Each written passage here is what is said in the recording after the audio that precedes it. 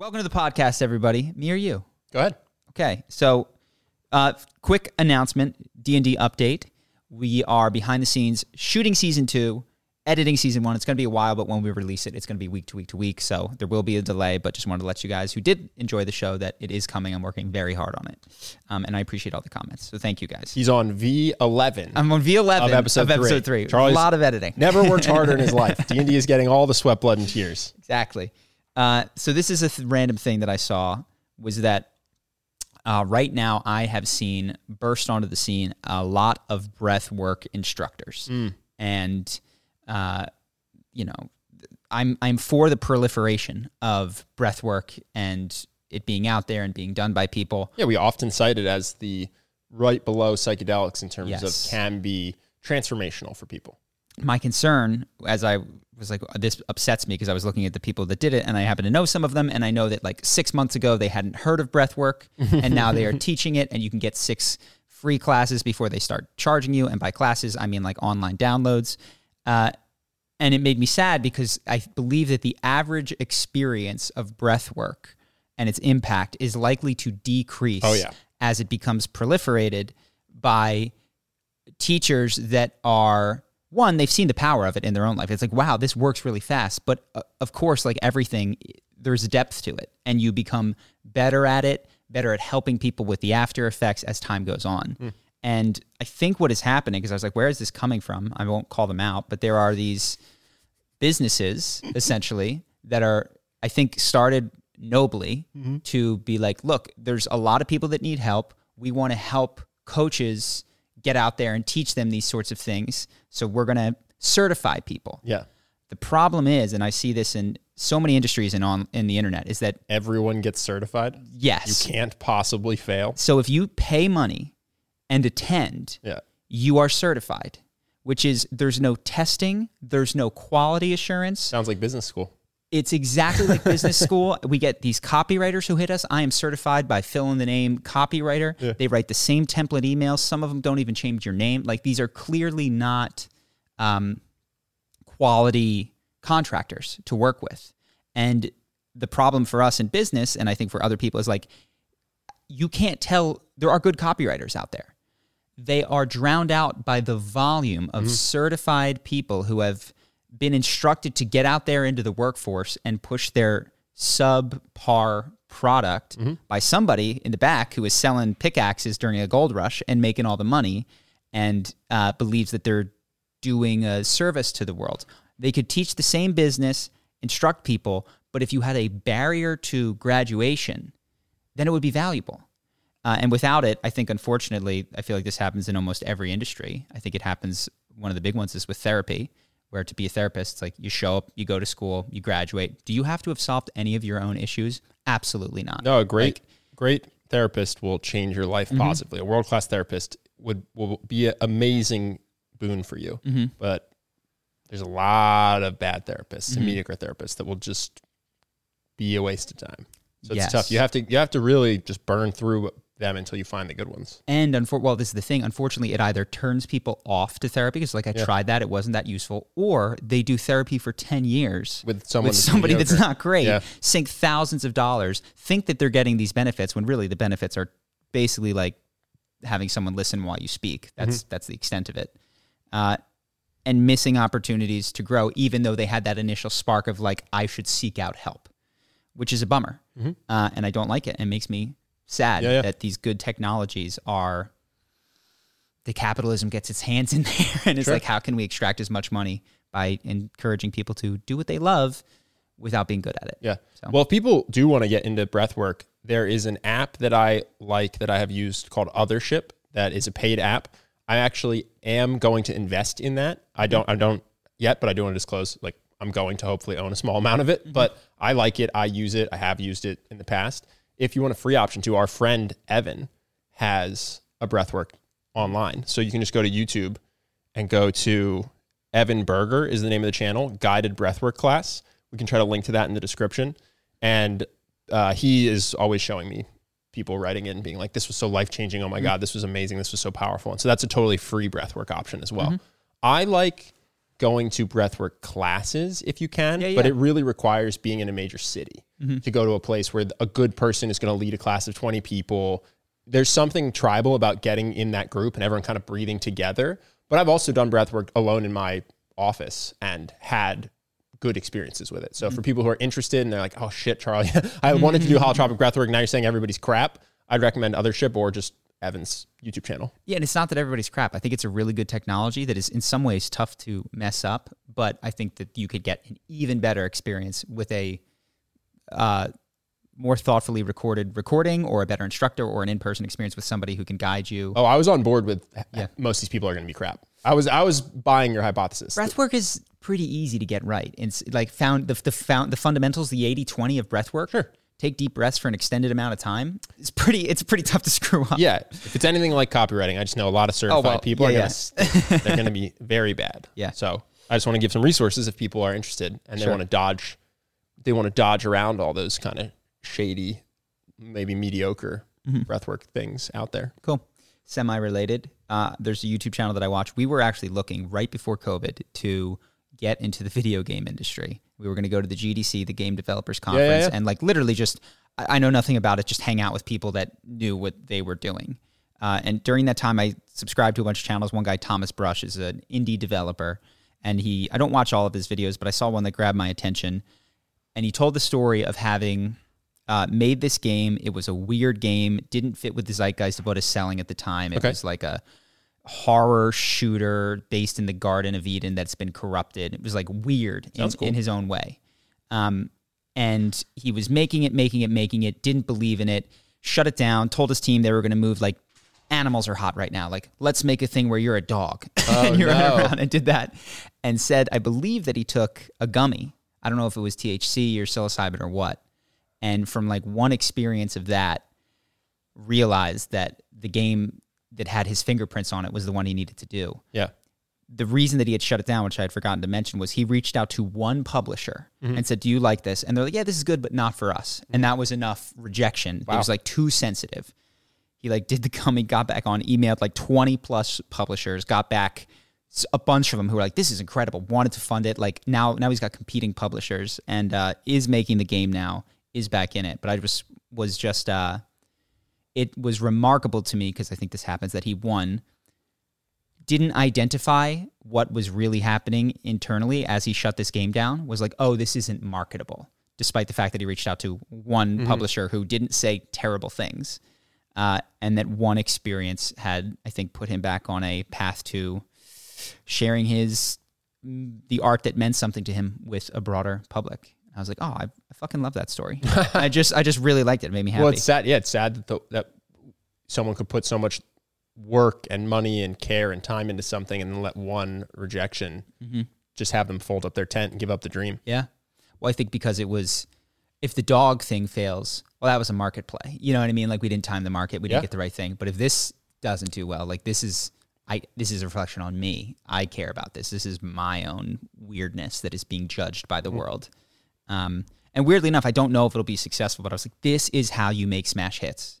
Like, the first person, there was this big video game that came out called Stray. I don't know if you've seen it. Nope. You play as a cat, you walk around, and most of the intrigue of the game is the real cat physics. Okay. It's like, you like move like a cat, and you leap over things, and now everybody wants to do Stray. It sounds like your girlfriend would love this game. Or the Hunger Games. You know what I mean? Like, oh, what we need to do is get a battle royale where all these kids have different powers, and then they come out with Maze Runner and all these other follow-ups that just are Stardew Valley, right?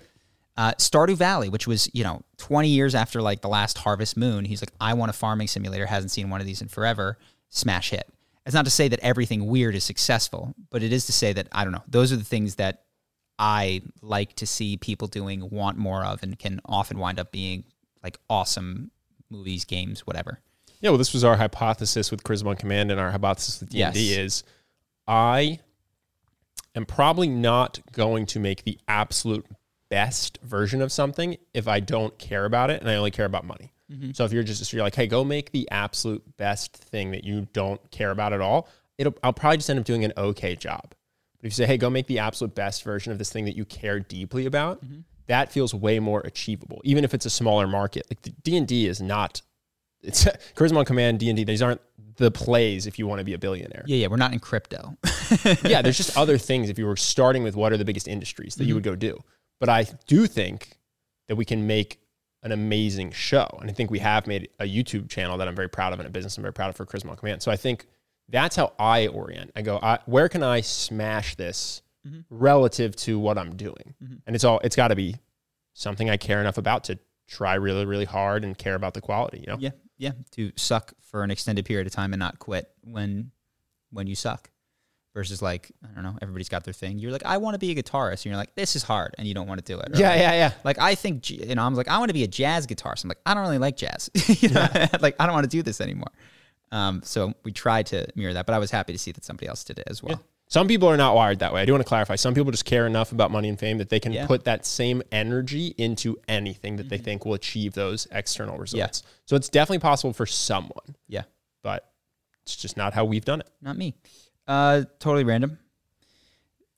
So student, we missed this one by like a day on last week. It was all the news. Student debt forgiveness. I prefer the term reassignment because the idea of loans just being like between friends forgiven, it is not, the person who lent it is not forgiving them. A third party, the rest of the American public that didn't have anything to do, is not being given a choice by executive order, is being reassigned the burden of that debt. Well, this is I don't know if you want to start here, but that's something I've seen that's interesting in this discourse for student loan forgiveness, is people saying, if you are against this, you just are against other people being happy. This is literally what I was going to start with. It's so ridiculous to say, oh, I paid off my student loans, so you should have to. Or, oh, I didn't go to college, so why should their loans be forgiven? Like, don't be a sadist. Just be happy for our happiness.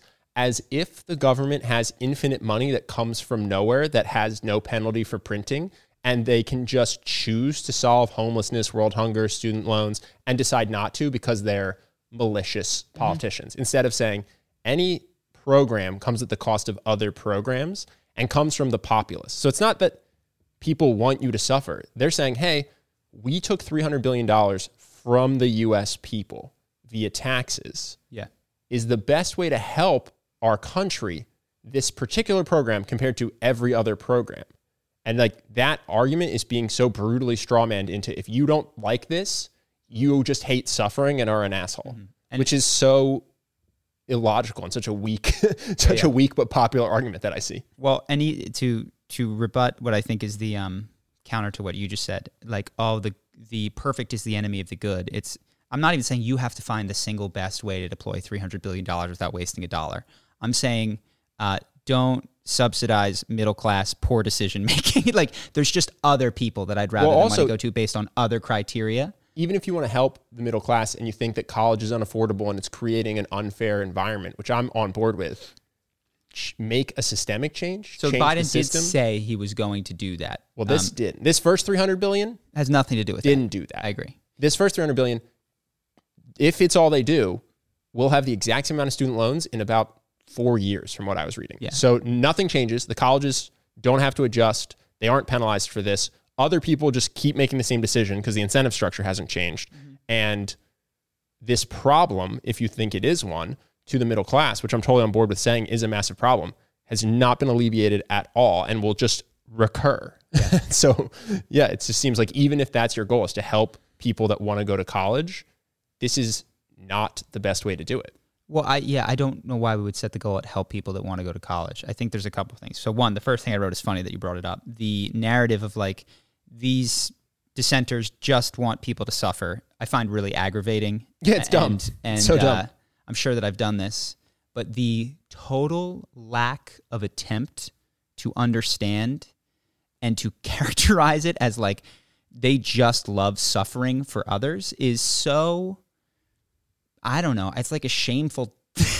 It's well, you know, a crazy take. Not every belief is like this, but a lot of religious beliefs, a lot of political beliefs, you start with what you have to believe, which is that guns are good or guns are bad, abortion's good or abortion's bad, there is a God or there isn't a God, and then you try your best to get there. And so some people want their student loans forgiven, and so they're going to try really hard to figure it out. They're not starting from, if I didn't know who I was in this system, but I had control of $300 billion, what would I do with it? Yeah. So things that I have a couple. I think first off, Crystal and Sagar have done a couple interesting videos. Sagar's got.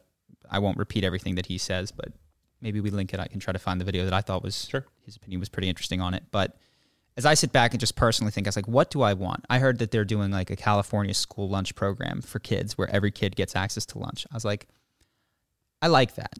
These 8-year-olds did not choose to be born into a family that couldn't provide them with lunch. You know what I mean? Like, we want, that is a floor that I want to see raised. And those are the types of things that I would like to see supported. Go ahead. Have you considered that the 8-year-olds should just lift themselves up by their bootstraps like good libertarians? Like good libertarians. Yes. Yes. And so the question is like, at what point do we go take personal responsibility? For me, it's certainly not the 8-year-old that doesn't have lunch. And I like that sort of collective action to tax people to make sure that 8-year-olds can eat.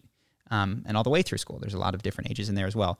My problem is with this, which is essentially a bailout of the university system, which makes me very sad because I think that they have successfully, I mean, look at this business model. We are not taxed because we are not-for-profit institutions. We call up people after they've graduated to ask for more money, despite the fact that our costs have risen and the outcome that you get as a result of college has not. But we still have the gall to reach out to you once a year with a freshman student on a telethon drive, shaming you or asking you into giving more money. We take all of that money, we put it into an endowment that we have managed by a hedge fund that just grows it, while the hedge fundies get their 2 and 20 off the backs of it. We also have a social monopoly on the word education after the age 18. This is what hurts me the most. This is like, you want America to fall behind in education? Like, no. We have so many other options, though.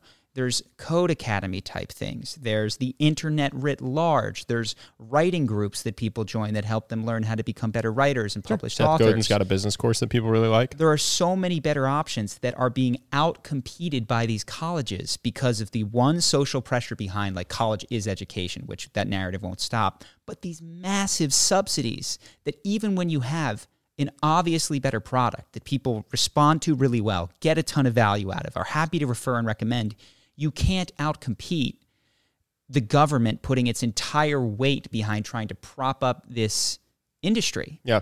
And it's not taxed.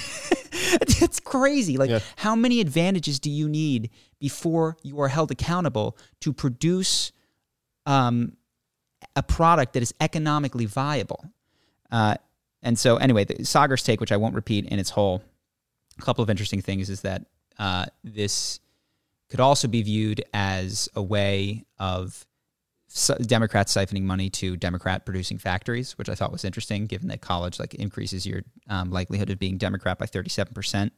So I thought that was just a take. And the only one small thing that I wanted to add was I keep hearing this stat that like 87% of people that are affected by these loans are making less than $75,000 per year. To which I say, why did we cap it at $125,000? Yeah. Like $125,000 is so much money to pay back your loans. If you're not paying back your loans at $125K, we got to talk. Well, we've talked about this. People, a lot of people, they want to not have to make sacrifices in their lifestyle in order to pay back things like their student loans. So that's like, oh, I have $125,000 a year salary, but I have such high rent because I want to live in the middle of Soho in New York. And you go, well, maybe until you pay back your rent, you don't get to. Yeah. You have to live not in Soho. You still get to live in Manhattan, just not in the exact place, in the exact building that you want. Or maybe you get to do that, but you need a roommate. Yeah. And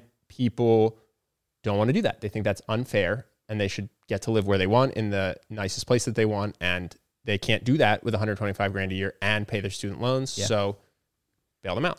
Yeah. But I was just like, look, if the stat you're going to give me that you think I care about is people under 75K, set it at 75K. Yeah. Like, please, this extra 13 is just wild to me. Well, Biden's approval rate has peaked. It's the highest it's been in a year. Yeah. So well, it worked. Yeah. That's what he was trying to do. You know, he wasn't really trying to do allocate the money the most efficiently. Sure. And then the last, trying to get those midterms going. Absolutely. I think that's the best read on it, not more than like the siphoning money to Democrat producing factories. Just this is a politically shrewd move. But then the last thing that I hear is like I see at least online these comparisons to PPP or prior bailouts, and I think that while instructive, they are not really fair. Basically, my zoomed out understanding is that when we had the TARP stuff for bailing out banks, et cetera, I believe they were required to pay that back, or the auto industry. And if they weren't, I don't stand behind it. Yeah, I don't remember.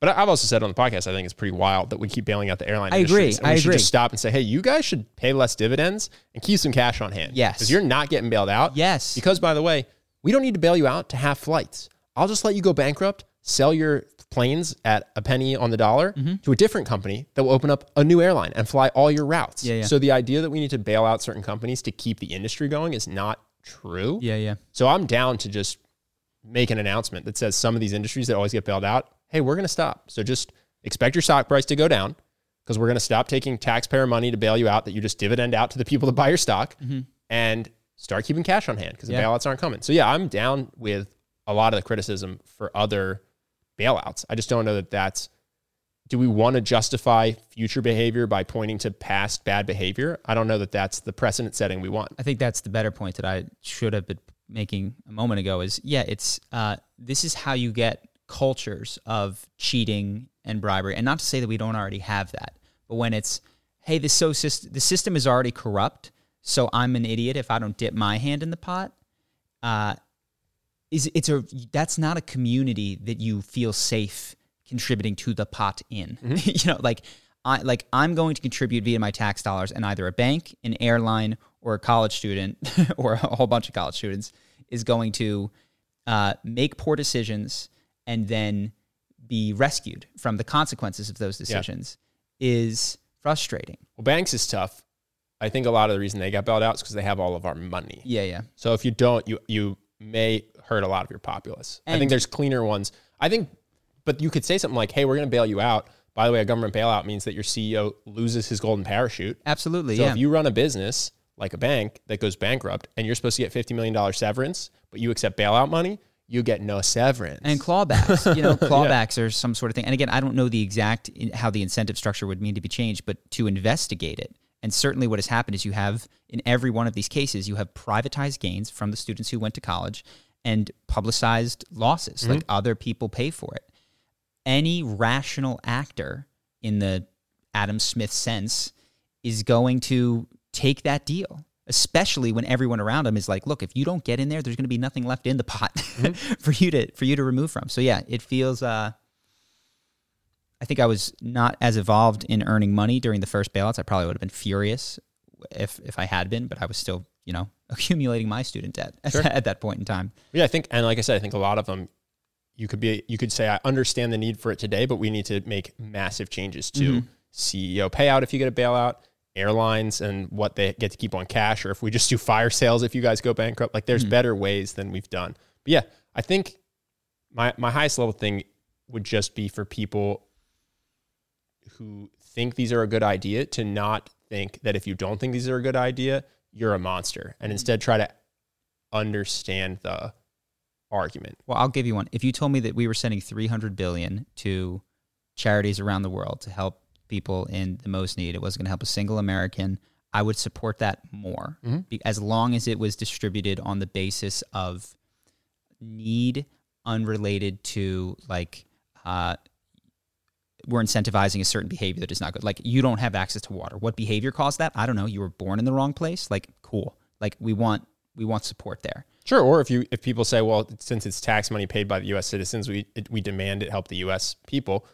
You brought up a great one, which is how about little kids that can't afford food? That seems like a pretty solid thing. I can't think of everything related to little reason kids that they shouldn't be receiving my tax money in order to be able to eat every day. It seems very reasonable. And to add a complicating factor to that, what you get are adults that then play the game of when you incentivize people to take foster kids, then you have some families which are taking a bunch of foster kids in order to get the government money. So you will have problems and leaky buckets in anything. But this one seems structured to subsidize poor decision-making in the past and to encourage it in the future, which is to say people going to colleges for degrees that train them to do nothing that anyone in the world wants or cares about. Yeah, I mean, I think a great solution would be to make the loans less guaranteed in some way, closer to other loans, such that the banks had to actually assess if this was a good investment or if they were likely to not get paid back.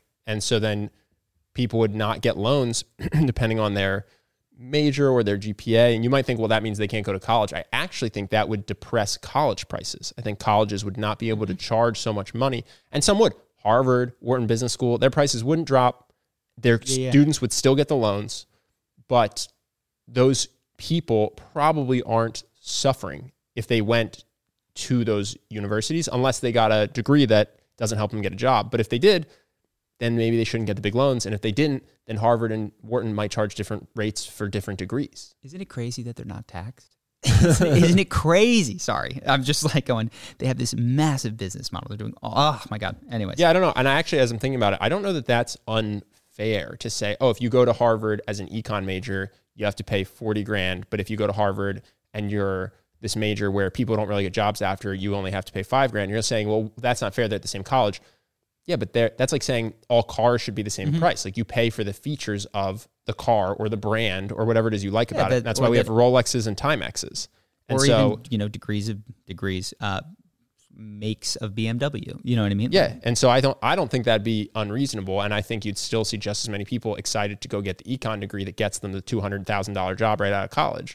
But you wouldn't have crippling student loans on the other programs because the other programs wouldn't be able to charge as much. One thing that I want to add to that is I am a huge believer in liberal arts education. I am just not a believer that you need a college for that and that you need to pay the exorbitant prices. I think poetry, English, that's what I did. I love that stuff. I want people to be out there writing, creating music, all that stuff. You just do not need to spend these exorbitant prices in order to get training and to become professionally interesting to the world in any of those things. So yeah, I'm not trying to make a world filled of engineers and econ majors at all. I just want the colleges to go away. So yeah, those are my thoughts. Cool. I have one other thing. Okay. And then, cool. Andrew Tate's final message after being removed from social media. I haven't seen it. I watched probably 35 minutes. It's long, and he is repetitive. But what I thought was most interesting to me in those first 35, we've already talked about. Basically, I don't think he should have been deplatformed like that. But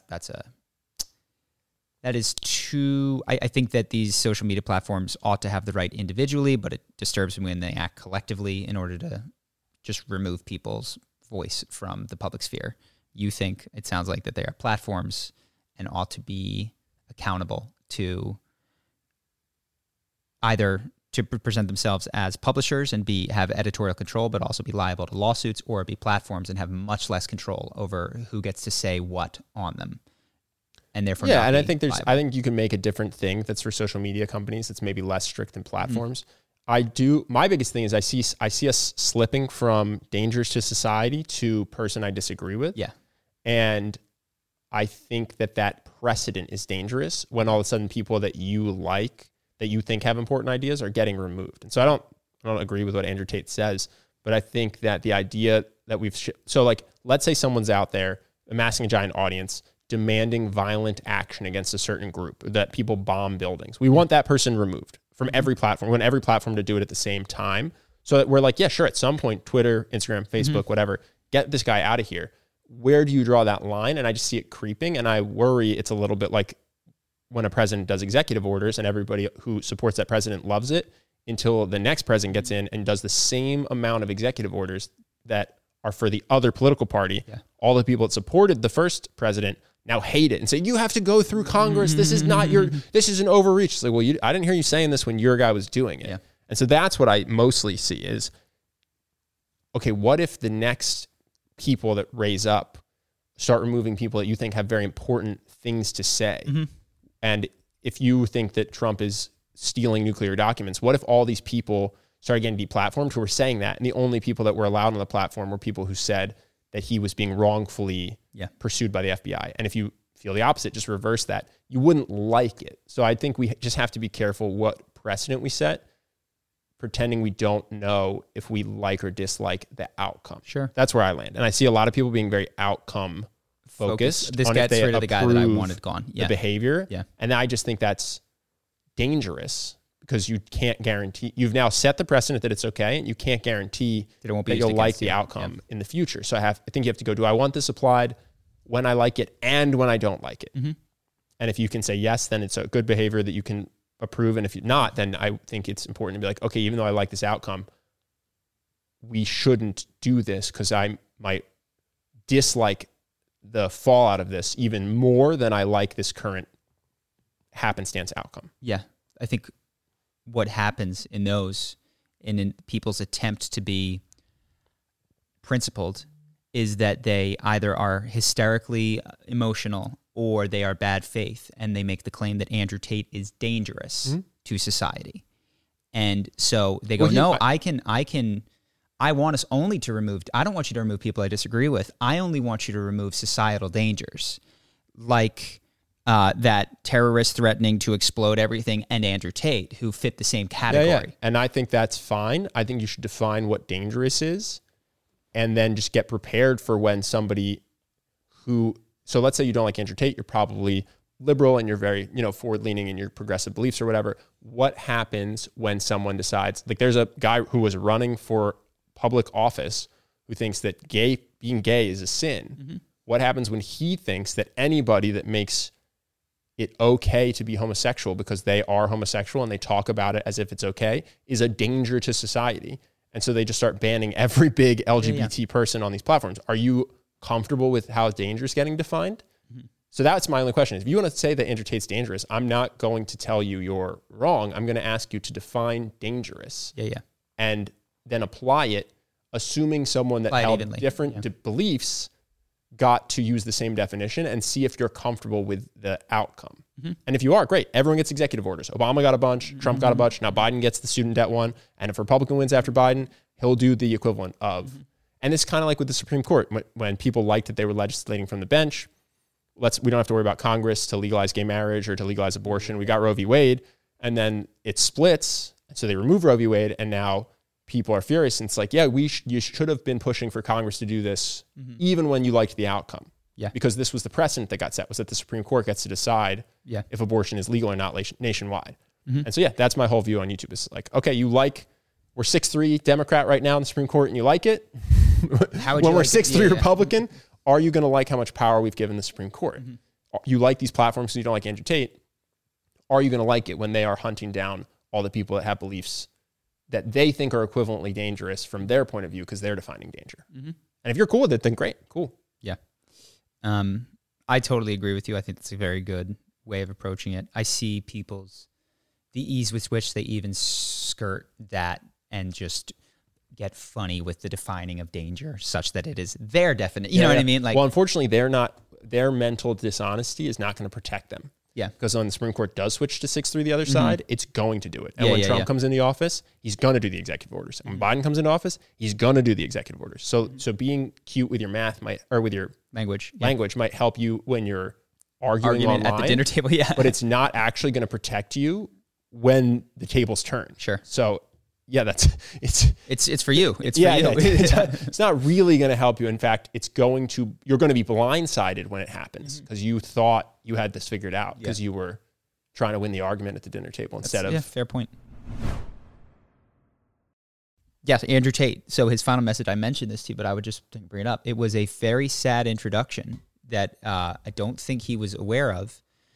He basically just laid out a core trauma of his life without really acknowledging it and citing it as a point of strength, which I think it has been for him as well. But the story that he tells us, he was picked on as a kid. He's on the school bus. These kids pick on him. He goes home, he tells his dad, and his dad says, nobody's going to protect you. The bus driver ain't going to protect you. I'm not going to protect you. Teacher's not going to protect you. You got to figure it out. And he's, I think, growing up in south side of Chicago. It's not a great area. And that might be true in that circumstance. So they pick on him. One day, he takes his metal lunchbox and cracks a kid in the face. Blood everywhere. Bus screeches to a halt. He runs off the bus and, according to him, runs home faster than he's ever run in his entire life. Gets home. His dad sees him. He's panicked. He's got blood on his lunchbox. Without speaking a word about it, his story, his dad takes him to Walmart, buys him a new lunchbox, and says, I will buy you as many of these as you need. And it's like, oh, I get it. I see your view of the world. And what he took from that is you never go to authority when you have a problem. You have to solve things on your own in a violent way. The world is dangerous and people will not look out for you. And he didn't seem reflective on the fact that, like, bro, you're a multi-millionaire. You are no longer in the south side of Chicago. The rules that may have helped you survive then that were imposed on you by your environment and by your dad, like that, he could have taken a different approach, which might have had better outcomes. Yeah, but maybe not. Maybe that not. Really is how you have to survive that situation. Maybe that's the only way to do it there. You're no longer in that world. Mm-hmm. And I mean, everybody does this. The rules that they made as kids, the lessons that their parents taught them that got them through things and that they think are like the way the world works, become impediments later in life. And he is not in that situation anymore where, like, I just can imagine what that does to a kid. You can't trust fucking anyone to help you look out for you. You can't ever break down. You must be mentally strong at all times. And he's like, I have mental strength. Things do not bother me. It's like, oh, cool. Like, you're the one. You're the human that doesn't get bothered by things. Like, I got it. You've built an incredible repression tool, which was totally fucking necessary for the environment that you were in. And you did such a good job that you're not even inclined to self-reflect on that and see, like, did I really kill all of those emotions and deal with them, or did I just manage to deeply, deeply bury them? And my opinion, I think, is obvious by the way I'm talking about it. Yeah. No, and I think it's interesting to just reflect on the fact that that's, to some degree, that's true for everybody. Yeah. But also, like, and I think it's funny because I hear I did do it, probably still do it, he did it. The stories that we tell, like our founding myths of the way that we are, which we, like, support us and, like, it helps us get through life. Just viewing it from an outside perspective is like, oh my God, man, I'm so fucking sorry. You had to crack that guy in the face, and then your dad didn't even really speak to you about it. It was just an acknowledged, like, I support the violence that you need to survive. I'm sorry that was how you had to grow up. It's just fucking sad, man. I don't know. And I didn't grow up in the south side of Chicago, and I didn't have to do that. And I could be hurt and not have that be the end of times. Not to a full degree, because I was still born in the 90s and had a typical upbringing. But yeah, it's just sad. That was what I thought when watching it. And he didn't seem to know. So. Yeah, I don't really have anything to add to that. I do think some people will listen to this and tell you that you overvalue how impactful childhood is. But yeah. That's just a thing I've seen. They go, the idea that you think that our childhoods shape us is just a crazy assumption. And I've seen people comment that, and so expect that. I got over that when I was like 16. Agree to disagree on that. Yeah. No, strong agree to disagree. And if I had to prove it to you, I'd be like, extend yourself, do like 4 guided MDMA sessions with a therapist. And if at the end of that you find legally, in a few years, when it is legal, if at the end of that you still think like you think, I will still not believe you, but I will back off the argument entirely, because I'm pretty much certain that if Andrew Tate did 4 MDMAs, he'd see some shit. So, but you have to do it in the right session, because going to Burning Man and doing it won't necessarily have you reflect on your childhood. It may just have you reflect on how beautiful the art is. Yeah. And that's okay too. Yeah. What you got? I have a weird one. I didn't know this. 65% of cancer survivors surveyed by War on Cancer said that they had been ghosted by friends or family after their diagnosis, which I found super surprising. But I guess in the US, people are so scared of death, and death is such a foreign thing.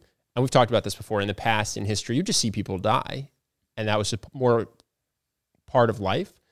We're so scared of it now. People said that they would get diagnosed with cancer, and friends would stop hanging out with them because they didn't want to see them deteriorate because it reminded them of their own mortality. And so they would just cut these people when they needed a support network the most. And that made me really sad. You'd think that that's when your friends and family are most important to you would think. And yeah, 65% of people said they just somebody goes bounced. Yeah, man. Yeah, I'm not surprised now that you say it that it's that high. It makes sense. And the good news is it's not every person in their life, but it is some people. For a lot of people, it was a lot of people. Really? It's not, yeah, it wasn't like a rare thing. They said some people said it was one of the hardest aspects was that they come out the other side cancer free and just go, I got nobody left. Yeah. yeah, everybody bailed on me. Wow. And then they want to come back and say, oh my God, I'm sorry. God. And they go, yeah, you kind of bailed on me in my most important time when I needed you. I don't feel the love for you anymore, you know? So it's just, it's just interesting. And I was very surprised by that. I understand the psychology that gets people there, but well, it's hard. It becomes everybody's tragedy, you know? It's like the closer that person is to you, like, oh, now this is a defining aspect of my life, and it feels escapable if you can just cut that person out, you know? I can just not hang out with them and not have my life be tragic in the next 6 to 12 months. Or I can be in the hospital, and you know what I mean? And that's painful. Fucking sucks. Yeah, it's just surprised. I didn't really have a takeaway. Just thought that was an unexpected, very common human reaction. I'm sure people listening to this have their own versions of like, mine wasn't cancer, but mine was when I went bankrupt, or mine was when I, had this other thing. And yeah, it's a bummer. So you hope your friends and family are there when you need them and for the good times. Yeah. Apparently men, in terms of husband and wife, I've read briefly, are more likely to do that than women are. Like it's the men that bail when there's a dip out when it's tough. Yeah.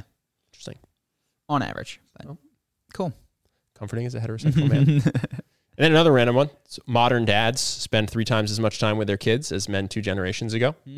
So that's pretty neat. Wow. Back in 1982, this is another random one. 43% of fathers said they'd never change a diaper, and that's down to 3%. And I'm sure the manosphere is very upset about that. I'll be the 3%. But I think that's probably pretty good for kids, regardless of what you think about the male female dynamics of it. And maybe you're red pill and you think that's the downfall of masculinity or whatever. But I think for a kid to be able to spend time with his dad is good. That's very good. Well, yeah, he could still be he could be conservative, traditional guy, and time is time, Yes. That's great. Well, yeah, they're saying like, changing diapers. I think there's probably some corners of the internet where people be like, that's a sign that the society has gone bad. But I don't know. I read this and I went, this is great. Kids get to spend more time with their dads. Dads are more involved. I think that's probably better for the mental health of the babies of the generations that are to come. So I thought that was cool. Yeah. 100%. I agree. Cool. That's it. That's all I got. One sad one, one happy one. Nice. Justin, what do we got? We got a question. Do you guys feel like you two are in an echo chamber? And if you do you mind that, and why? Yes, I feel like I'm in an echo chamber. I do not know anybody who says the things that I read on Reddit. Everybody around me thinks a lot of the things that I think, and the exceptions that we have can seem big, but in the scope of human opinion are relatively small. Mm-hmm. So do I think that's good or bad? I think it is, to a degree, inevitable. I think no matter where you suit, it is pleasant to spend time with people who share your values. And I don't think that, I think that's just a fact of nature. And I noticed the other thing is I've tried to connect with some people. I'm okay with the difference in value. There's people, a big one is I do not value business growth that much. But I have tried to connect with people that do, because I'm like, I care about business. I find it a fun, interesting things, and I can learn from you, and I feel like I could share with you some personal growth. And those people have no interest in hanging out with me after the first meeting where they uncover and learn that I am not going to be a force that drives them towards more and more money. Yeah, and they're not wrong. Their totally number one right. goal is wealth accumulation as fast as possible, as much as possible, right? I want to get $100 million ASAP.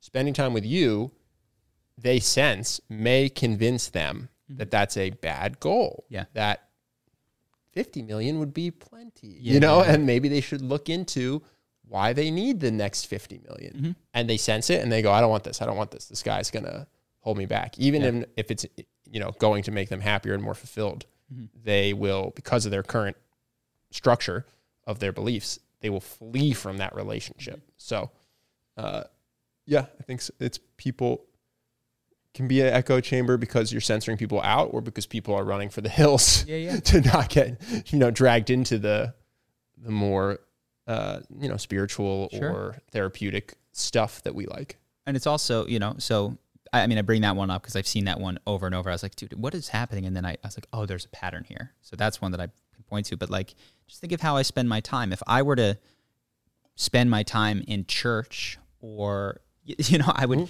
meet people of different opinions. But if Sunday between the hours of 9 and noon, I'm not at church, it's tougher for me to connect with a whole bunch of Christians who think very differently than I do. If they bring up their beliefs at dinner and I engage in a discussion about how I don't believe, they don't want to spend time with me, even though that's something that I actually enjoy that tension. Well, also for my close relationships, at least, where we disagree and we bring it up and no one changes their mind, especially about politics, often we'll just be like, this isn't really worth talking about because no one is. So it's not an echo chamber, but it's not something that's discussed every day because no one is changing, growing, improving. You know, it's just two people talking at each other. And so it ends up being, we're a close relationship, but we don't do this battle every time. I try to be a flip-flopper. I'm pretty down. I've changed a lot of my beliefs over the years, but I think a lot of people feel like their political beliefs or religious beliefs are part of their identity in a way where I have felt like other things are part of my identity. And I'm sure I'm very protective of those things. Yeah. But if you don't think it's part of your identity, you don't think it's death to change your mind. And if you do think it's part of your identity, then you will never change your mind. And so I've switched political beliefs. I've gone from religious to agnostic to atheist to spiritual. Like, I'm just down for that. But I think a lot of people are not. And so they fight very hard to not have conversations that might change their mind in the areas that they feel are core to them. But it also helps you not be in an echo chamber if you're willing to change your mind. Because if somebody does have a better argument than me, I'll just switch. So I'll just go, all right, sure. Not even, but somebody who has a very different opinion of you might be someone who thinks that words constitute violence and that you're disagreeing with someone is an erasure of their experience. So like, yeah, you can disagree from the content, but you have this fundamental value, which is like, I believe that through dialogue, two people can not attack each other and arrive at a more true understanding of the world. And somebody else's dialogue is, or understanding is, words are mechanisms of power that only serve the ruling white male patriarchy. And if you're talking, you're erasing the other person's experience. That's tougher. I do need to have exchange of words. Yeah. Well, that's there are tons of those people. There's a lot of them. So I actually, as I'm thinking through this question, I think that echo chambers are impossible to not want to create. You want to be around people that have shared understanding so that you may move forward in the world rather than colliding at like, oh, I think we can dialogue and you think I can't. We can't go anywhere with this total lack of understanding. And so, yeah, how do you deal with that? I think you try to build the habit of like steel manning other people's arguments. I do think that I understand some people are closed off to them, but like psychedelics do really open your mind to different perspectives and will help you change. So that for me is one way that I try to stay like receptive to different sorts of things. Yeah, but what do you do? How do you deal with the fact that inevitably your friends will 99% of the time share your corest values and you might not be right about some of those core values?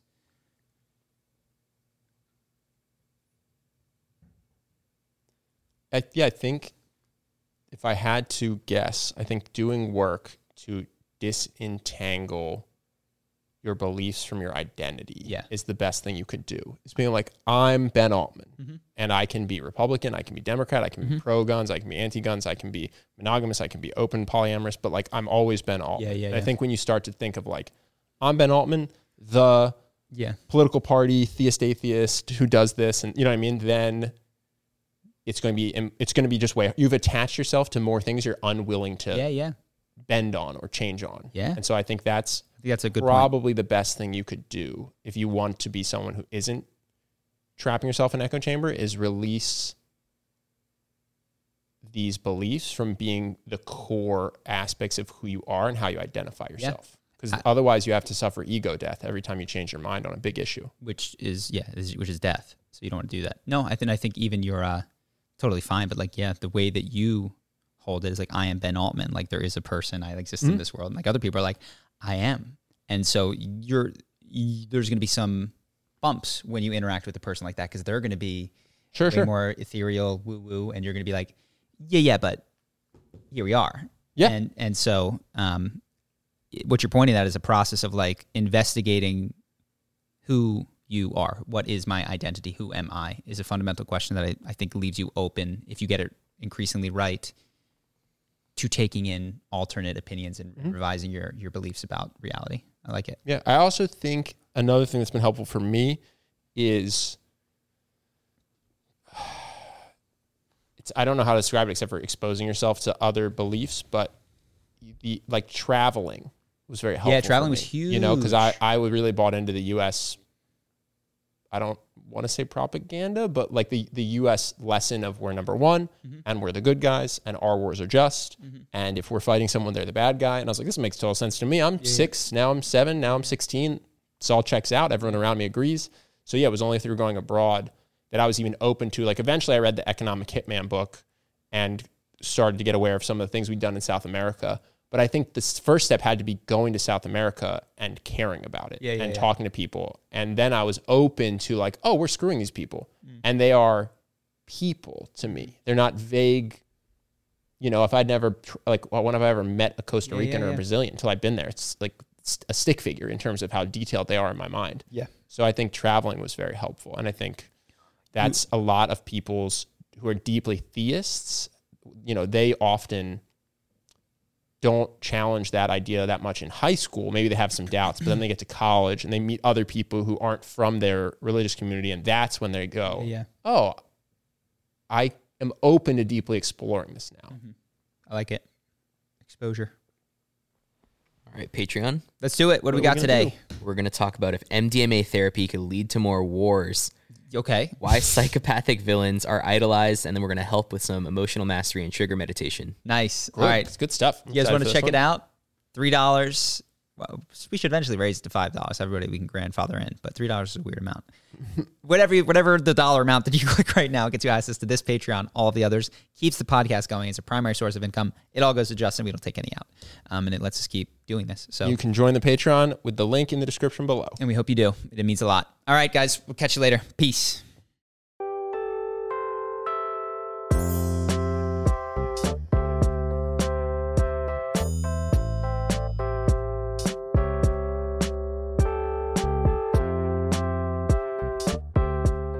If you're a woman over 40 dealing with hot flashes, insomnia, brain fog, moodiness, or weight gain, you don't have to accept it as just another part of aging. The experts at MIDI Health know all these symptoms can be connected to the hormonal changes of menopause. And MIDI can help with safe, effective, FDA-approved solutions covered by insurance. 91% of MIDI patients get relief from symptoms within just 2 months. Book your virtual visit today at joinmidi.com.